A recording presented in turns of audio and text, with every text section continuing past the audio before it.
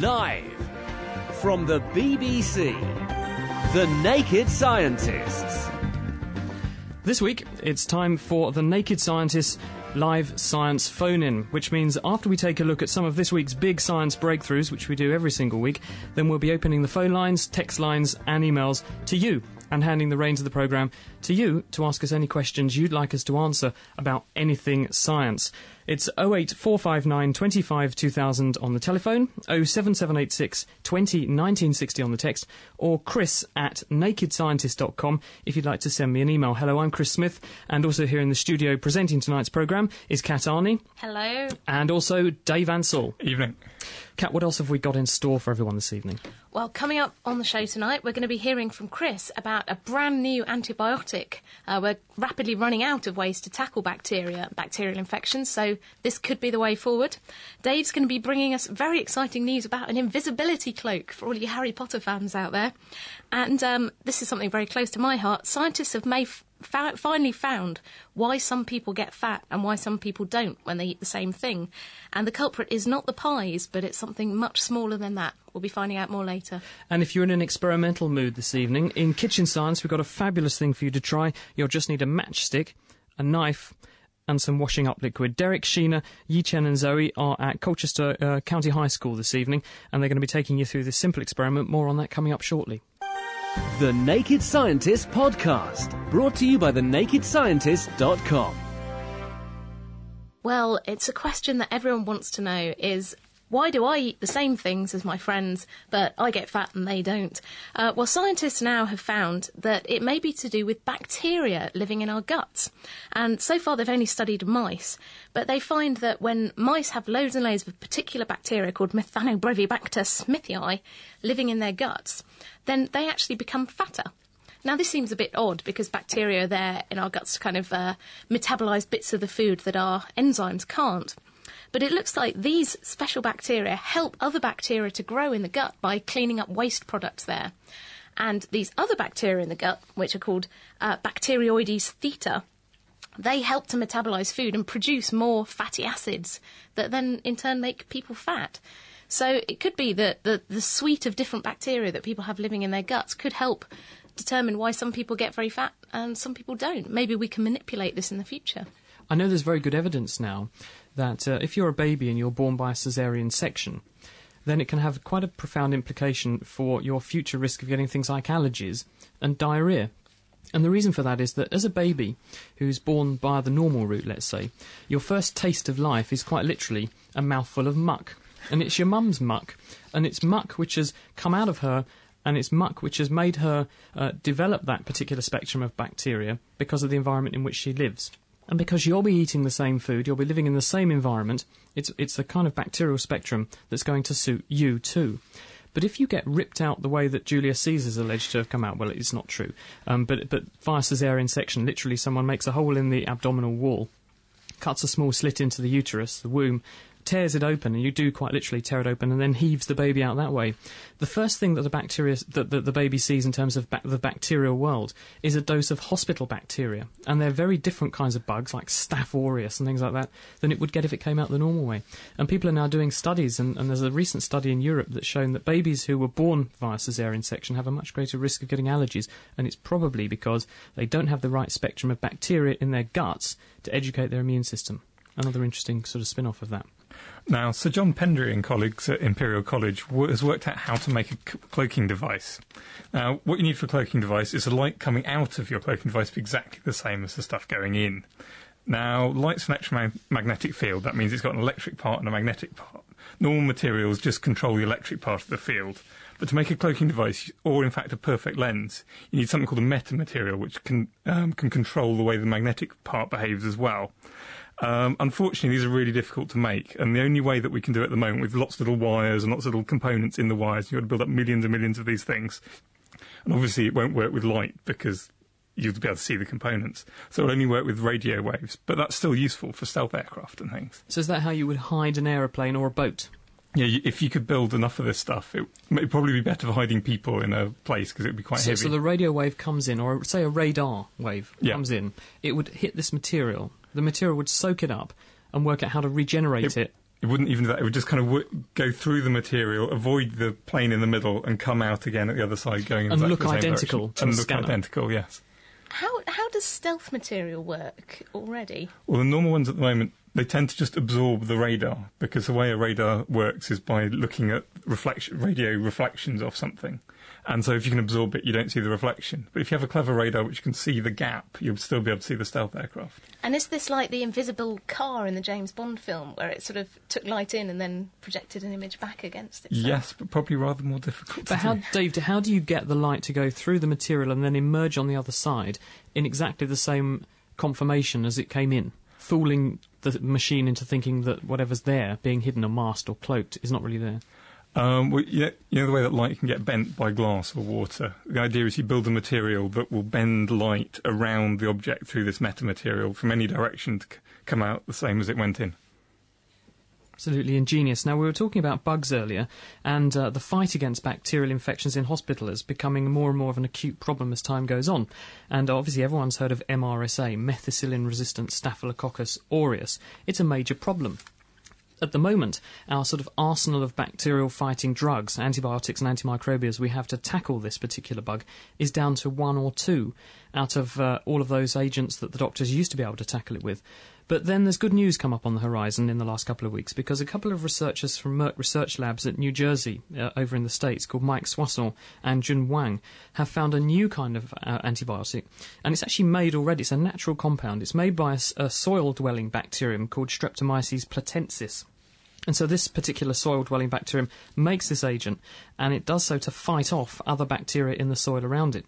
And it works in a totally different way to all of the other mainstream antibiotics on the market at the moment, which is why people are very excited about it.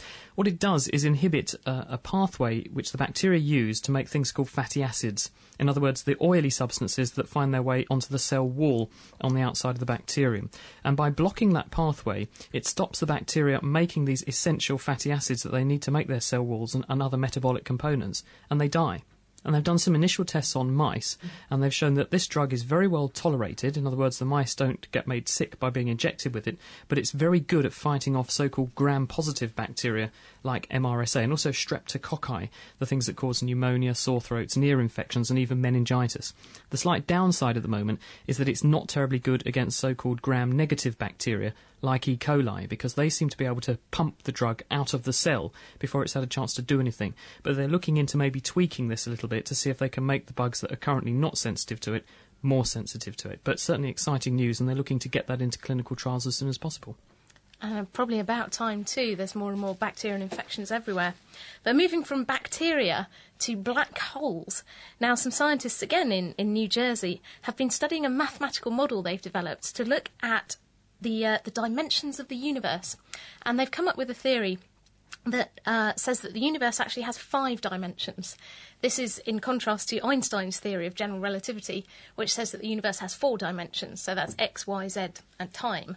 Whereas they're working on a mathematical framework that has 5 dimensions, so X, Y, Z, and time, where is the other dimension.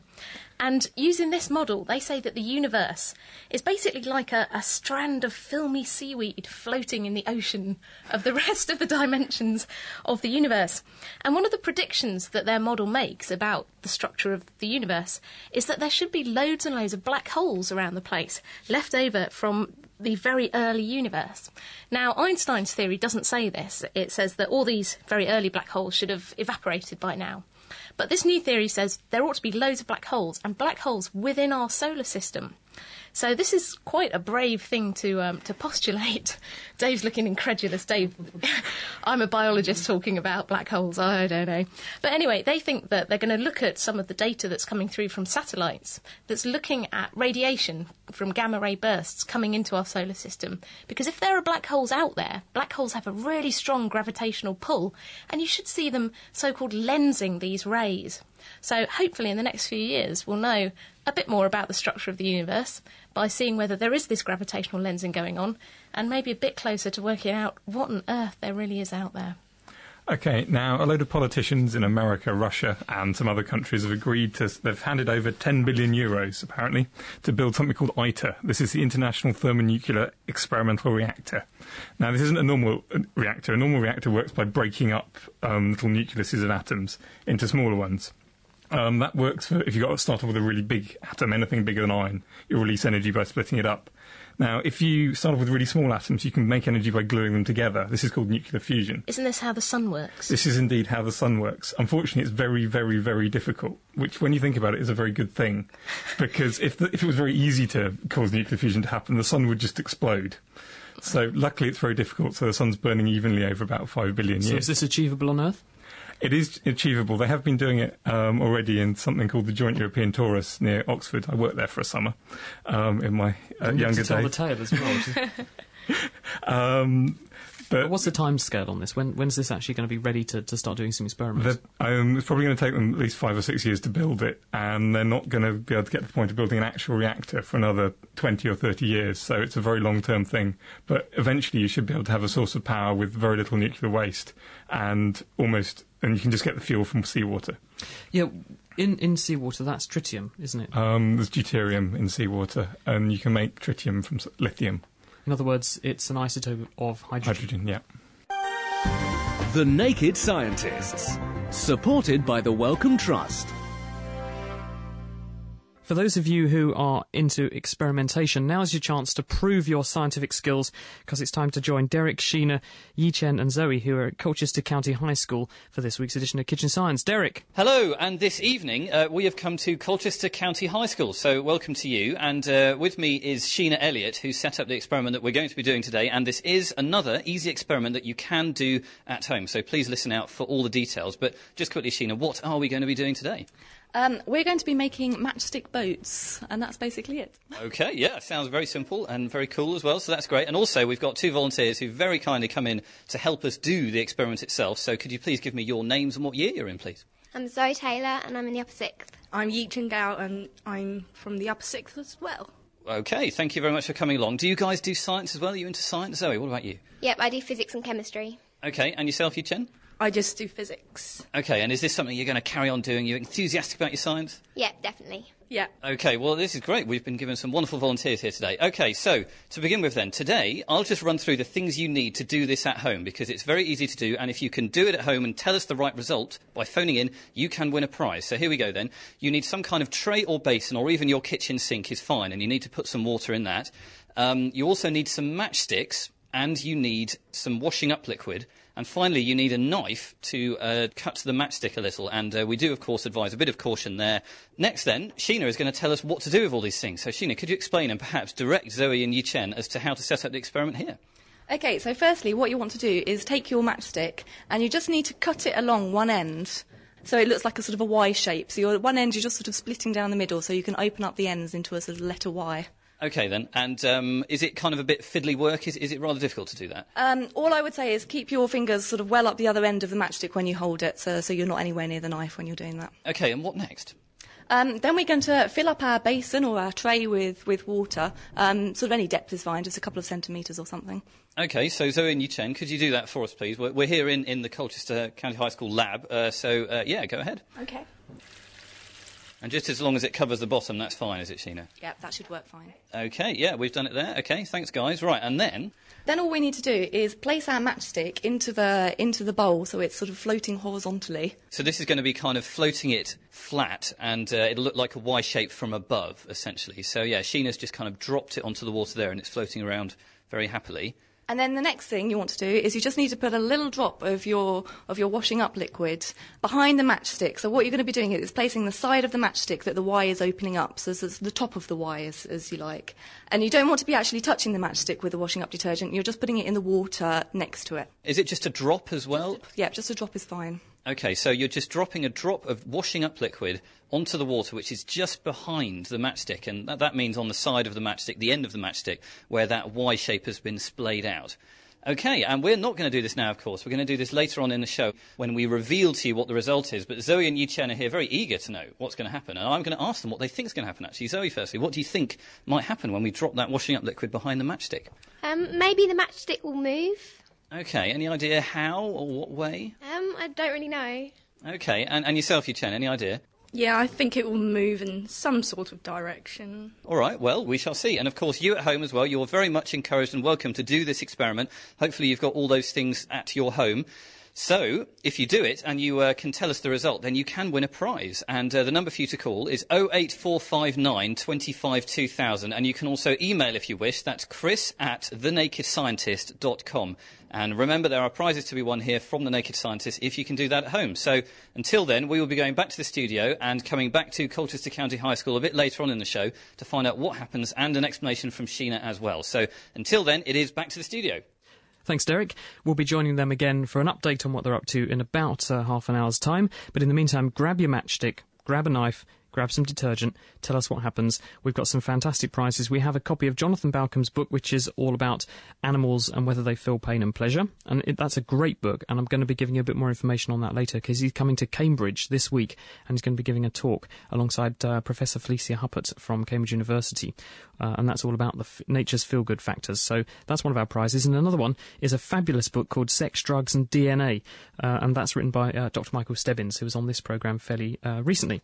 Now, I've got an email here from Mary Hill. She's in Suffolk, and she says, just a quick note to say how much I'm enjoying the latest series. I hope that there'll be many, many more. So thank you very much for that, Mary. And got a quick question here for you, Dave, from Dylan Foreman, who says, love the show. I've got a couple of questions. If sound and heat are both vibration, why isn't sound hot and heat loud? They are essentially the same sort of thing. Basically, heat is happening on a very, very small scale. So if you imagine this, the heat waves are everything vibrating. The wavelengths of the vibrations are very, very small, about the same size as a normal atom. Whereas sound, the wavelengths are a few centimetres. So basically, in a sound, all the atoms moving in the same direction, close to each other. Because you can get ultrasound, can't you? There's very, very high frequency sound. Does that actually get hot? Is it hot? I mean, eventually the energy from sound will break up and start moving off in random directions, and it will convert into what you'd feel as heat. So if you go to a really loud nightclub, does that contribute to the heating effect in your body as you feel yourself shaking across the dance floor? Really loud nightclubs, they do put several kilowatts of energy into the sound, Yeah. but there are quite a lot of you, so it's probably not very significant. Because everyone's just such hot stuff, I reckon. Peter is in Essex. Hello, Peter. Oh, hello. Good evening. Thank you for joining us on The Naked Scientist. What would you like to talk about? Well, I just wondered, if someone has an amputation, do they get high blood pressure because there's less body space for the blood to move around in, or do they lose some blood, because of that, like a leg or an arm amputated at all, please? What we usually find is that they have lower blood pressure, paradoxically. If you, say, lose a leg, then there's less blood that needs to be piped out of the heart and into the main blood vessels in order to run around the body, because obviously you've got a big chunk of your body missing and it doesn't need any blood. So the heart's doing less work, and so the overall blood pressure around the body tends to drop a little bit. If you've got people who've lost both of their legs, which can happen for obviously a number of reasons, you can have problems with blood vessels, you can have, say, an accident or something. In those people, they often do have lower blood pressure, and the reason is that the heart's having to pump less blood out to perfuse less tissue, so the average pressure in the blood vessels is lower. Oh, right, OK, thank you. Does that clear that one up? Yes, thanks, yes, OK. Now, do you want to have a go at the quiz? Yes, all right, I'll have a go. Here we go. The force needed to crush a head louse is about 500,000 times its own weight. Is that science fact or science fiction? I'd say that was fact. You are right. Head lice have a really hard exoskeleton, so you need to really squeeze them to get them dead. Women in the 18th century, Peter, used to wear flea traps. Do you think that's science fact or science fiction? I'd say that was fact. Apparently, yes. They disguised them as items of jewellery, and they'd have like a neck pendant consisting of a perforated silver tube and a sticky rod, and any fleas which climbed in there would get stuck to the sticky rod so they couldn't bite you. Really changes the meaning of the word flea bag. The world record for the longest kiss was 29 hours. Fact or fiction? I'd say that was true as well. You're obviously a bit of an amorous man, Peter.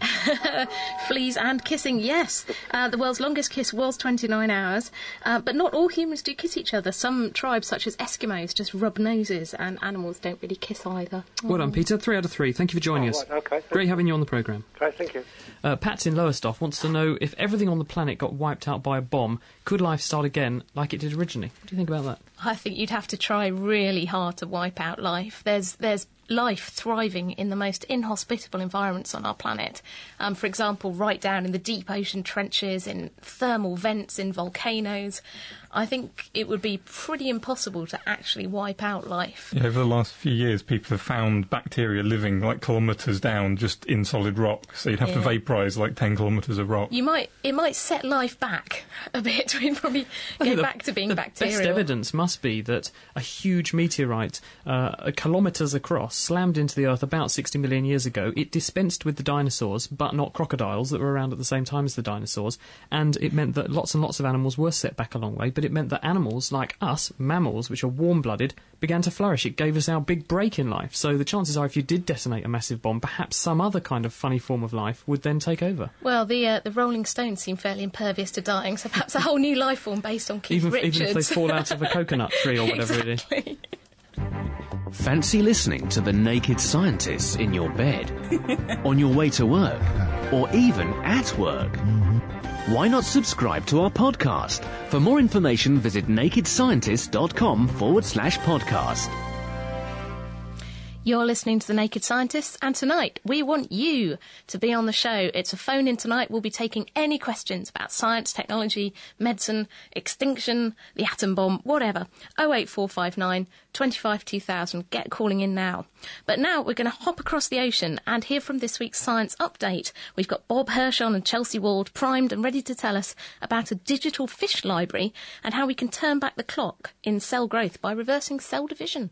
This week for The Naked Scientists, we'll be talking about scientists who have hit the rewind button on cell division. But first, it's not uncommon these days to hear of libraries going digital. That can mean scanning millions of pages. But what do you do if instead of books, your library consists of animals? Right. In museums and institutions around the world, vast collections of preserved animal specimens are just gathering dust. But not for much longer at the Scripps Institution of Oceanography in La Jolla, California. It's home to one of the world's largest fish libraries, and a team there is embarking on a new project to scan the fish and put them online. They're using MRI, magnetic resonance imaging, which is commonly used by doctors to look inside the body without ever making a cut. Radiologist Larry Frank of the University of California, San Diego explains scanning fish with MRI will let scientists do the same thing. Here is an image of a shark brain, and you can see that we've been able to separate all the different components, the olfactory lobes, the eyes, the optic nerves. And here is the same object from a dissected specimen. So you can see they're essentially the same. And this was done completely non-invasively. This is especially helpful for the rare specimens that lots of people want to study but are difficult to replace. It's also good for seeing things in situ, like the small fish that curator Phil Hastings points out inside the belly of one of the first fish they scanned. So we're actually getting a multiple image here of two different fish, one that's been eaten by the other one. They hope the digital fish library will offer opportunities to make new discoveries to everyone from university researchers to secondary school students. You can check out their progress on www.digitalfishlibrary.org. Also in the news recently, for the first time, scientists have performed a feat once thought as impossible as unringing a bell. A team led by molecular biologist Gary Gorbsky of the Oklahoma Medical Research Foundation reversed the process of cell division. And specifically the end stages, when they're actually divided in half, we've been able to reverse that process and go from the stage at which you have two cells back to the stage at which you have a single cell. He says they turned the clock back by tinkering with proteins that regulate cell division, but this worked only when the divided cells hadn't completely finished separating. The implications aren't clear yet, but the technique could be useful to cancer researchers who are always looking for ways to keep rogue cells under control. Next week, we'll talk about some paranoid birds who go to great lengths to hide their belongings. Until then, I'm Chelsea Wald. And I'm Bob Hershon for AAAS, the Science Society. Back to you, Naked Scientists. Thanks, Bob. And if you want to hear more from Bob and Chelsea, then go and check out their website at www.scienceupdate.com. And you can also check out our website at www.nakedscientist.com and leave us some feedback. And we've already had an email here from Steve Humbert in the glamorous location of Poole in Dorset. And he says, "Hi, Dr. Chris and the team. He's really happy that he's found our podcasts that are available on iTunes as well as on our website. And he's left a good review for us, so that's absolutely great. And he says, big well done for producing such a wicked show. So thanks, Steve, for listening." Got someone here who wants you to do an experiment for us on air, Dave, since you're normally our kitchen science guru, and you've joined us in the studio at the moment. And just after that, then we're going to join Nelson, who's in Norfolk. So please hang in there, Nelson. This is Jeff Taylor, and he says, "I've just joined your podcast. I enjoy your show. I have a quick question. We were discussing the other day about stupid things we did as kids, and then we subsequently tried to understand what was actually happening when we did them. What he says is, if you hold your lips closed with your fingers and breathe out into your mouth as hard as you can, really, really, really hard. Hang on, I haven't finished yet. And then remove your fingers, you will blow out a puff of smoke. So you're going to try it, Dave? I'll try it. Dave, you're turning a funny colour. I think you should stop. It did sort of work. Everyone at home, try this, okay? But you will need a room which is quite cool. If you squeeze your lips together with your fingers, blow into your mouth really, really hard, as Jeff suggests, and then suddenly let the whole lot go, you will see a little puff of what looks like steam, almost like breathing out condensation on a cold day. Dave, what do you think's going on? Well, when you compress a gas, like when you squash a bicycle pump, if you've ever noticed that bicycle pumps get hot when you pump them, it's because when you compress gases, they get hotter. And conversely, if you expand the gas, then it will get colder. So I think what's probably happening is when you squeeze all the air into your mouth when you blow really hard, it's compressing it, it's heating it up a bit, then cools down a bit and absorbs lots of water from your mouth. When we let it out, it gets colder, and when it gets colder, it can't hold as much water in it. It's exactly the same principle as how a fridge works, isn't it? And also exactly the same as the way clouds form. Air goes up, it expands, it gets colder, and the water comes out of it as the cloud. Sorting out the sparks from the quarks. The Naked Scientists. Nelson's in Norfolk.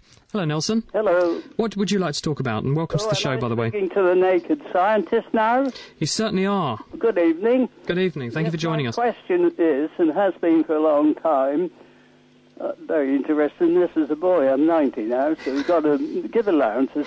Man has broken all records. Do you think he'll ever beat the speed of light, which is 186,000 miles a second, as you well know?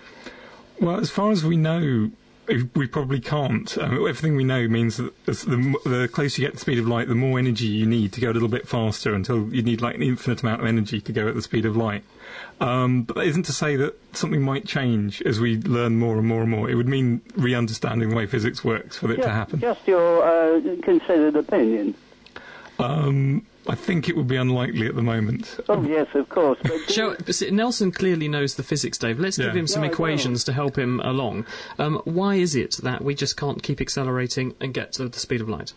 The energy required for the amount of kinetic energy something has normally is equals mv squared. But as you get faster and faster, there's another component going in there, which is inversely proportional to the speed minus the speed of light. So as you get close to the speed of light, it goes to infinity. So in other words, as you get bigger, as you get faster, you notionally get bigger. So you need more energy to speed you up. Yeah. And as you get faster and faster and faster, that tends towards infinity. Yeah. You have to supply infinite amounts of energy. Is there any way to bypass that, Dave? As far as we know, no, unless the world doesn't work quite the way we think. Would we need to do some funny jiggery-pokery with relativity and prove Einstein wrong? Basically, yeah. Okay. Nelson, quick go at the quiz. Yeah, well, can I just put one more quick one? Oh, sorry, yes. Why do we speak different languages? The reason we speak different languages is because in the old days we didn't have EasyJet and Ryanair and British Airways to help us get around, and populations were isolated. Yes. And the isolation of populations meant that they evolved their own very unique and effective and efficient ways of communicating using language, and so they developed individual words for individual things. And as populations grew, obviously those efficient means of communicating spread amongst those groups of populations, but we remained isolated by geographical boundaries. And of course at the moment we have a channel separating us from France, and that's sort of one example of a geographical barrier. Yes. In other countries it was more, there might be a mountain range, it might just be a cultural barrier that meant that some people didn't want to talk to each other. Geographical position. Sorry? Just the geographical position, then. Geography and culture, don't forget, because some people don't like each other because they worship the wrong god, for example, so they won't talk to each other. That, you know, they don't like us. Fine one. Do you want to quick go at the quiz, Nelson? Yes, I'm not very good at this, but go on. The pressure cooker was invented over 300 years ago. Fact or fiction? I'm going to say fact. Yep, you're right. It was invented by Denis Papin in 1674 and originally called a digester because Yes, I thought so. He said Well, it turned I'm not that clever. his original experiment showed he could turn a felt hat to jelly in just 4.5 hours using his equipment. The average person in a Western country walks about 20,000 miles in their lifetime. Do you think that's fact or fiction, Nelson? 20,000 halfway around the world, or nearly around the world. Oh, I'm going to say that's fact. No, a recent survey suggests the average person walks around 50,000 miles, but Yeah, probably in a well. few years it'll be much less than that. Yes, of course. You needed to get 3 out of 3, Nelson. So, well done. You sort of won short, I'm afraid. But thanks for a great question, and thanks for joining us on the show. Prize because I wouldn't be able to set it anyway. Thank you for listening to me. Thank you for joining us on the programme, Nelson. Thanks, Nelson. Naked. Why are you called naked? Well, put your clothes on. It's the science that's naked, Nelson. Stripping down Honest. science. Right, let's have a quick chat to Neil, who's in Felixstowe. Good evening, Neil. Good evening. Thank you for joining us on The Naked Scientist. What would you like to talk about? Yeah, it's just a thing I've wondered for many years why some people like me suffer so badly with static electricity. I'm sure I could light up the national grid sometimes. Right. The car door. Right, so you mean when you get out of the car, you get a shock? Yeah, particularly then. And sometimes at night you can actually see the crackles and the flashes. Absolutely. I was on British Airways. I came back from America this morning, actually, and I had a blanket on British Airways, and honestly, I could have illuminated the national grid. Every time I rolled over, there was sort of lightning storm going on in my seat. Okay. I thought they were going to arrest me. We can cure the power crisis, you know. Absolutely. No, the reason you get a shock off of the car is, as you know, the whole planet is engulfed in a dense blanket of air molecules, right. And as your car drives along, it's got to push the air molecules out of the way. And the reason a car makes a noise as it goes along is because it's making turbulence. It's pushing air molecules around and making them all bash against your car, against each other, and then that sort of ripples away. And so what this means is that static charge, accumulates on the car because it's isolated from the road. It's isolated from Earth because most cars, as you know, have rubber tyres, and that rubber is not a good insulator, is not a good conductor. Oh. So your car acquires a charge, and it's a little bit similar to in a big storm cloud when you want to have some lightning, for example.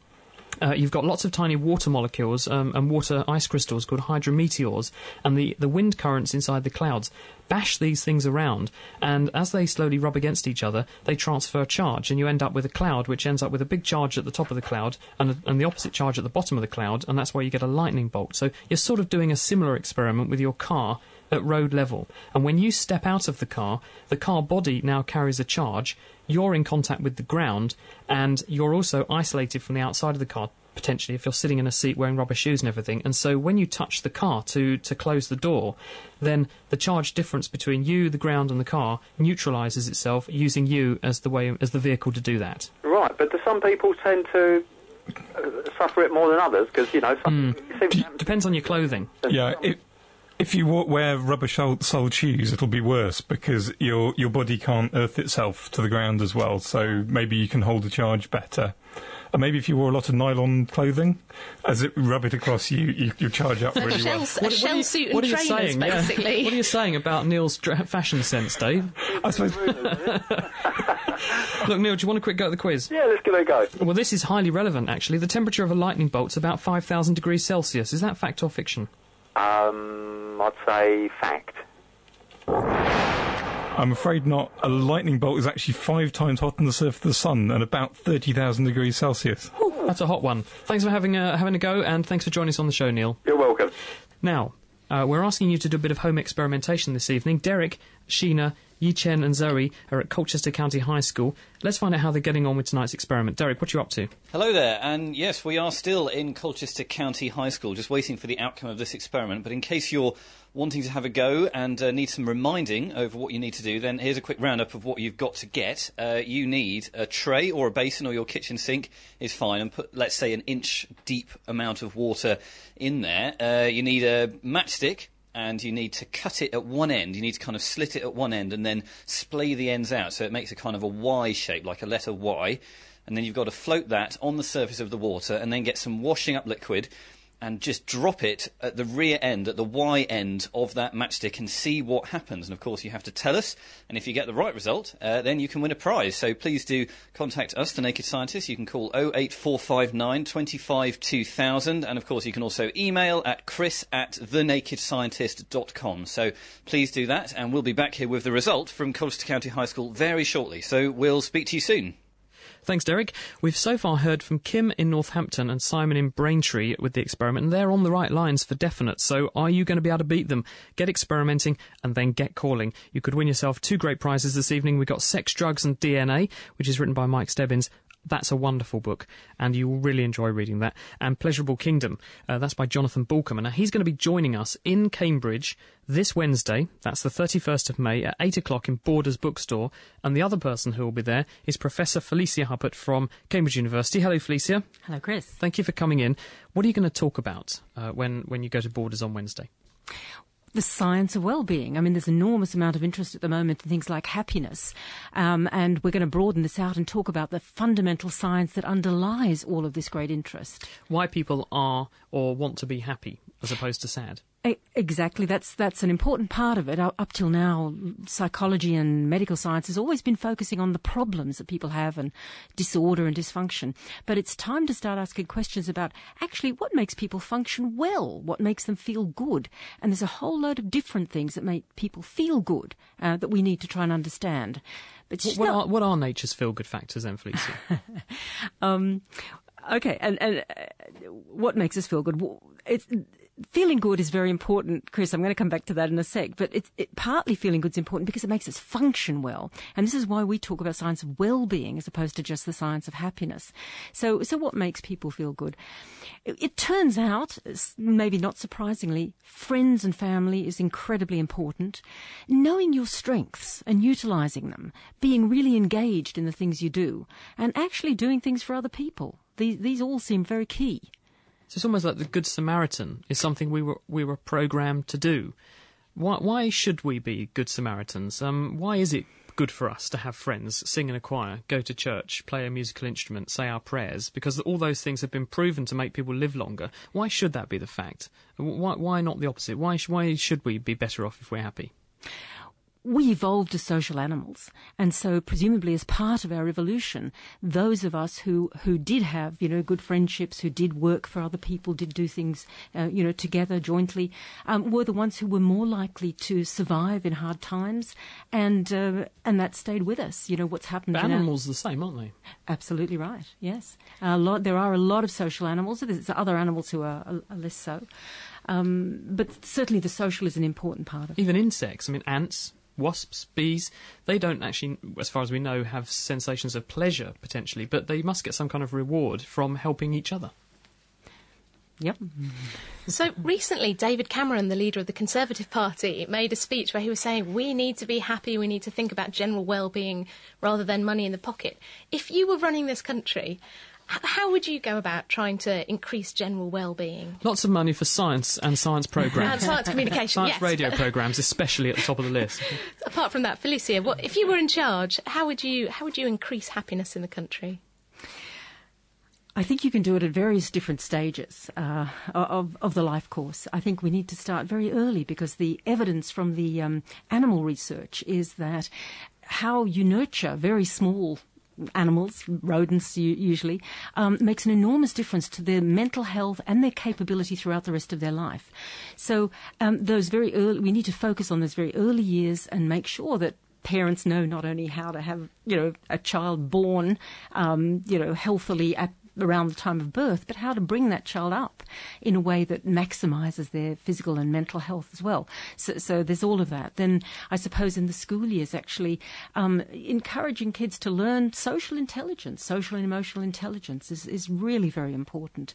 It increases their well-being, it increases their chance of getting, more friends, and there's a lot of evidence too that if you are feeling good, if you are feeling positive, you perform much better in every aspect of your life. You concentrate better. You generate more ideas. You're also much more resilient in a stressful situation. You bounce back faster.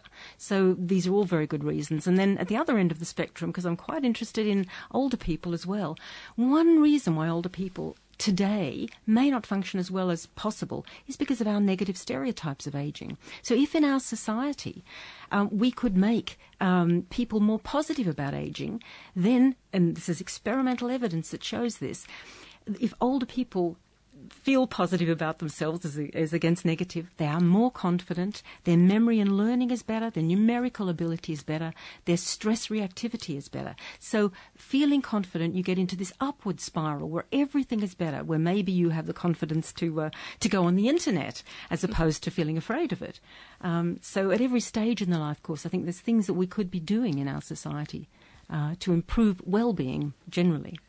It's the Naked Scientists, Chris, Dave and Kat, and it's our live science phone-in. And if you have any science questions for us, phone me now, 08459 25 2000, email chris@nakedscientist.com, or text us on 07786 20 1960. And I can say we've just heard from Fred, who's on the M25, and Leon, who is in Lowestoft, and they've had a go at kitchen science. And I don't know how Fred managed it on the M25. Perhaps he's in a caravan or something, and he's got in the back and done the experiment. But they're both on the right lines too.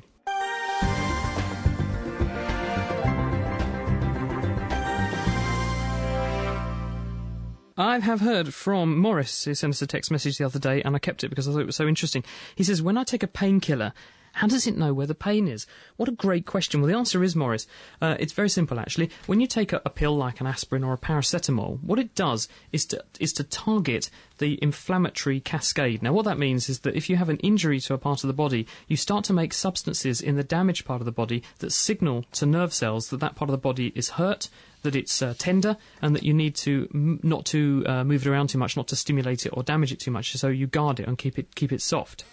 Now, the way in which these painkillers therefore home in on the damaged area is that they just block that cascade of inflammation everywhere in the body at the same time. So anywhere that is hurting just doesn't hurt as much. So it's not that the painkiller homes in just on your headache. It has its effects everywhere in the body, but you only notice the effect where there was the pain before, because it stops it being so bad in that particular area. We've had an email in here from Dan Kushter, who's in Rochester, New York, in the USA. And he says he has a science question that he thought would be right up our alley, as it involves farts, or flatulence, as we should probably say. He learnt in school many years ago that food takes 12 to 24 hours to travel through the body. And he says, as I've gotten older, outgassing has become a more noteworthy part of my life, but it doesn't seem to adhere to this time schedule. When he eats flatulent foods, such as beans or things like that, he becomes very gassy in as little as 1 to 2 hours. Why is this? Where in our guts do these vapours form, and how do they get out so quickly? Well, the average human actually produces between 0.5 and 1.5 litres of flatulent gas every day. Partly this is things like oxygen and nitrogen that we've eaten. Women more than men. Yeah. Yes, Chris. You believe that, if you like.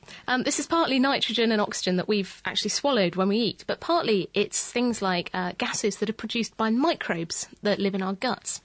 Now, so we know that bacteria make these gases, and food passes from your mouth into your stomach and then into your small intestine within about 1 to 2 hours of eating it. And then it takes much longer. It takes about 5 or 6 hours to get through your small intestine, and then 12 to 24 hours to get through your large intestine, your colon.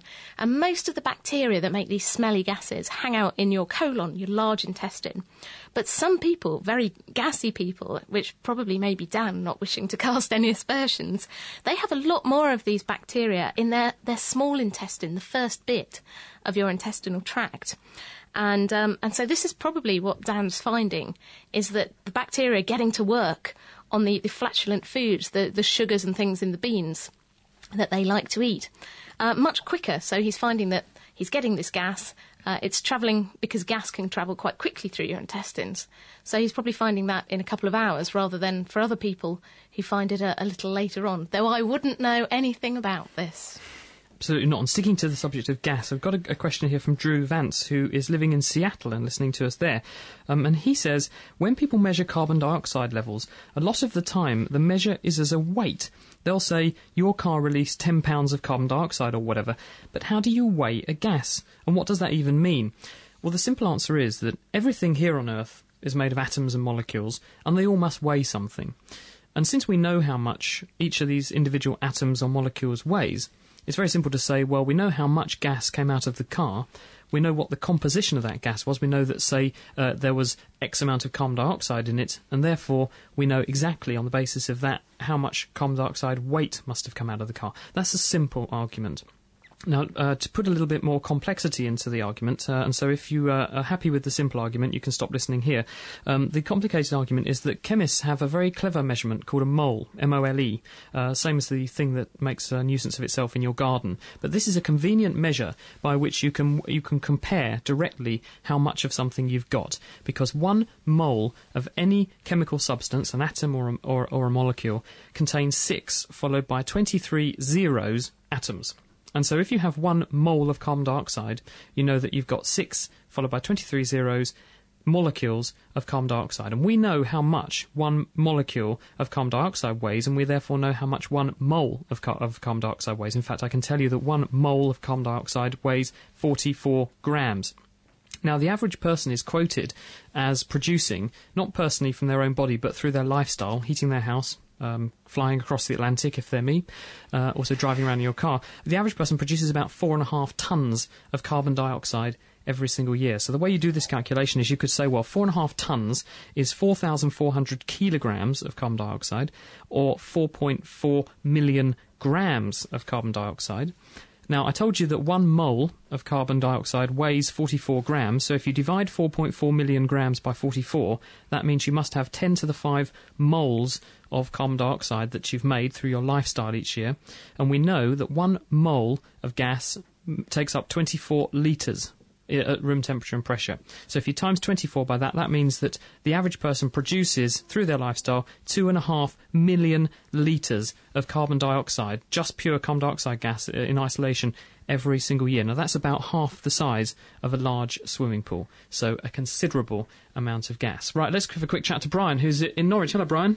Yes, hi, scientist. How you doing? I'm very well, thank you. Thank you for joining us on the programme. What can we do for you? Right, my question is this, that in nature, apart from like a sort of strata in rocks and that, there's a relatively straight line, but other than that, there is no such thing as a straight line. When I say straight, I mean perfectly straight, like a man-made straight line. Now, nature produces nothing of that nature, so I can see. Well, it produces crystals, of course, doesn't it, guys? And beams of light. Don't they travel in straight lines till they hit something? Or they're bent by gravity. Yeah. I mean, crystals are probably the obvious example of something, a solid, which is made of straight lines, because if you look at a salt crystal or something, it will have flat faces and the corners will be sharp. And the corners will be a straight line. This is because of the way all the little atoms stack. They stack in a big pile, and it's much easier to grow that way. So if we imagine something like salt, you can imagine the salt atoms as little balls connected by straight lines between them. So they would be straight lines across. Does that answer the question, Brian? And would you like to have a go at the quiz? Yeah, fine, thank you. People were using aspirin-like substances over 4,000 years ago for relief of joint and back pains. Do you think that's fact or fiction? Correct. You're absolutely right. The Ebers papyrus, named after the German Egyptologist who brought it in Egypt, presumably, recommends an infusion of myrtle leaves, which contain salicylic acid, a close relative of aspirin. Well, 1 out of 1 so far. The majority of people tilt their heads when they kiss someone. Do you think that's fact or fiction? They tilt their heads to the left, when they kiss someone. Oh, to the left. Well, I don't know about left, but yeah, I think you know, the physical geometry of the face, you need to do so to a certain extent, one way or left or right, though? Left. They tilt themselves to the left? Sorry. Apparently not. On average, people tilt their head to the right. They're twice as likely to tilt it to the right than the left. But it was an excellent question anyway, and thank you for joining us on the programme, Brian. Then. Take care. Laying the facts bare, the Naked Scientists. We're into about the last 10 minutes. If you have a science question for us, 08459 25 2000, or you can email chris at nakedscientist.com. Just an update on our kitchen science experiment. Holly, who's in a campsite in Blakeney in Norfolk, has got the kitchen science experiment right so far. So it's up to the final stretch now. Can you get there first before anybody else? Let's have a quick chat to Ian, who is in Northampton. Hello, Ian. Hello. Good to hear you on the programme. What's your question? Well, we kept freezing cows for about 50 years. Yep. And occasionally you got an odd one, got sunburnt. Right. On all of it, or just on the white patches? Only on the white patches. And you want to know why? Yes. Okay, we're going to rush because we're a bit short of time. Dave, tell him why. Basically, a white hair is actually hair is basically transparent, whereas a black hair is dark. So the light will go straight through the white hair, get bounced around a bit, but go straight through to the skin. But the black hair will get absorbed by the hair. There you go. There was a rational explanation for it, Ian. Yes. All right, thank you for joining us on the programme. Yeah, bye. Great to have you here. It's The Naked Scientists, and it's time now to find out what we're doing with this kitchen science. Let's have a quick chat to Leon. Hello, Leon. Hello there. You had a go at our experiment. I did. Very briefly, in about 10 seconds, can you tell us what it was you discovered? I discovered that the match went shooting across to the other side of the bowl. In what direction relative to where you dropped in the detergent? Directly away from it. Excellent. OK, let's find out, because we're going to head back now to Colchester County High School. Stay on the line, please, and we'll see if you're right. Let's rejoin Derek, Sheena, Yi Chen and Zoe. Hi, Derek. What's going on there? Hi there, and welcome back to Colchester County High School, where indeed we do have this experiment ready to go, ready to explain to you what is going to happen. So here we go then. Sheena has helped us set up this basin with a layer of water in it, about a centimetre or two deep of water, and we've got a matchstick which has been cut at the end so that there's kind of a Y shape at the back of the matchstick, and it's floating in the water, and we're ready just to drop some washing up liquid. So would you care to instruct Zoe and Yichen as to what to do? Okay then, so if you just take your washing up liquid and just drop a tiny drop just sort of where the Y opens up, just a little drop in the water. Oh, wow. It, flew all the way to the end of the tray. OK, yeah, Zoe, what happened, do you think? I don't know, but obviously the matchstick moved away from the washing up liquid in the opposite direction. Yeah, that was rather interesting, wasn't it? It kind of propelled it away down the tray. I mean, would you say it was quite powerful? Yeah, it really surprised me. OK, well, there we go. Sheena, of course, is grinning gleefully here, because she obviously knew exactly what was going to happen. But, yeah, so Sheena, I mean, can you explain that for us then? What happened there? This all comes down to surface tension, so I'm just going to explain a little bit about surface tension and what that is. If you imagine you're a molecule right in the centre of a tank of water, water molecules have an attractive force between them, so you would be being pulled in every direction by all the water molecules around you.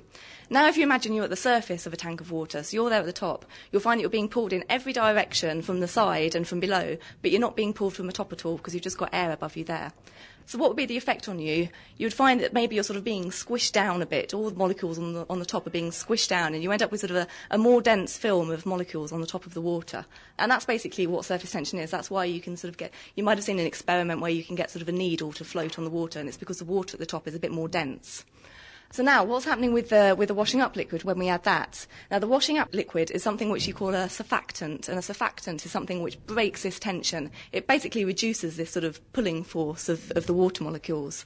So by adding the washing up liquid, one side of the matchstick, you've sort of broken out one side of the matchstick, but the other side of the matchstick, they're all sort of attracting each other and pulling each other still. So what the matchstick feels is it feels like a pulling force from all the molecules on one side where they're still trying to get closer to each other, but on the other side they're no longer feeling that force. So rather being propelled by the washing up liquid, it's actually sort of being pulled from the other side. OK, so this property of washing up liquid, that it's a surfactant, I mean, is that also related to its ability to clean things?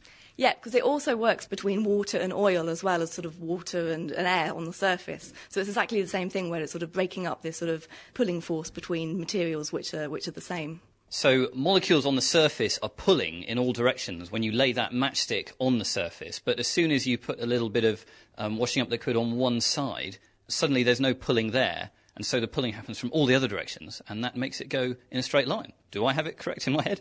Yep, that's exactly it. One thing is you may have found that if you did do this experiment and you put in some washing up liquid, if you try to repeat it, then you wouldn't be able to do it without fresh water. And that's because just a tiny amount of the washing up liquid can sort of pollute your system because you no longer have that surface tension anymore. Ah, that's a very good hint. And also, finally, why is it that we made that Y shape at the end of the matchstick? That just sort of increases the area that you're acting on because you've got a sort of a long bit of matchstick that the pulling force can act on. OK, and if people tried it without doing that, what would happen? You might find that if your matchstick's at a slight angle, it might sort of spin a bit, so it might not shoot forward quite so impressively. Indeed, but still a cool effect, so we do indeed encourage you to do it at home if you haven't already. But anyway, Zoe and Yichen did do it for us, so thanks to you very much. Zoe, what did you think of our experiment? I thought it was really good, yeah. OK, and Yichen, had you kind of heard of surface tension before? Vaguely at school. Okay, but does this kind of make it a bit more well explained in your head? Yeah, it does. Okay, that's excellent. Well, thank you very much, guys, for coming along and doing this experiment for us. And thanks to Colchester County High School for having us, and to you, Sheena, for doing the experiment. So we'll be back next week, of course, with more science that hopefully you can do at home. Until then, it's goodbye from us. Thank you very much, Derek, Sheena, Yichen and Zoe, who are at Colchester County High School doing that experiment. And Leon, did you agree with their explanation? Is that what you thought was going on? Yeah, well, I did a couple of things, actually. I also tried it again after the first instance, and it didn't move, as I've just heard explained. Yeah. But I'd like to take this experiment a little bit further. I would like to get myself a rowing boat with a V-shape stern and a bucket full of fairy liquid and see how quickly I can. And you'll also get yourself a fine from the local water board for polluting their waterway and causing eutrophication, probably. I'll do it in a private swimming pool. I should do, yes, and then you'll get killed by the owner of the private swimming pool, and this is your own, of course. I can't win, can I? Thank you very much for joining us, Leon. OK, thanks a lot. Well, we're almost out of time. Kat, squeeze your email in very, very fast. Yeah, well, I was hoping that Stefan Kuiper in New Zealand was listening to our Kitchen Science. He wanted to know why, if you have oil on the surface of a dirty pot and you add washing up liquid, all the oil shoots to the side. It's exactly that. It's the washing up liquid disrupting the surface tension, makes the oil shoot across your pot. So there you go, Stefan. We did it for you. Next week, Derek's going to be out there looking actually at super cooling vegetables. He's going to be at Hills Road Sixth Form College in Cambridge, and we're going to be dipping things in liquid nitrogen to make them very, very cold. What happens to them when you do that? That's Kitchen Science next week. And on the show next week, we'll be finding out about alternative energy, including potentially things like nuclear fusion, and also how we're going to replace oil. We'll have Nikki White from Cambridge University and Professor Lynn McCaskey, that's how waste sugar from the confectionery industry can be used to power fuel cells. You've been listening to The Naked Scientist. Thank you to Dave and Kat. Join us next week at 6. In the meantime, have a wonderful Sunday evening. Sorting out the sparks from the quarks. The Naked Scientists. For more information, get online at nakedscientists.com.